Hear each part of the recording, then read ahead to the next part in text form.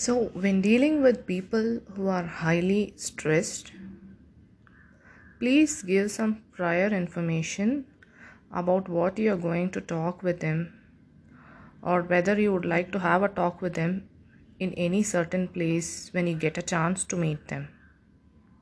Please give them prior information about everything, and don't feel any hurt when they run away from you when you are trying to initiate a conversation or trying to reach them to have a talk.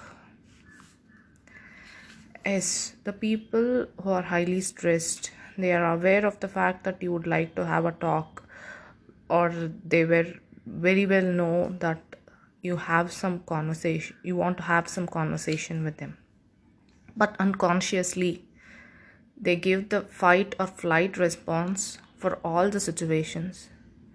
They cannot properly stand and talk if not given prior information that you are willing to talk with them about something very important. Highly stressed people have the tendency of running from everything unconsciously.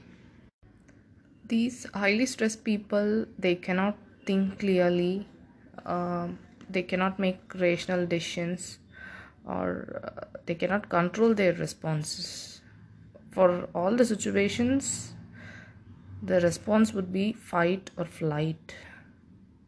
So please be kind and patient when dealing with highly stressed people.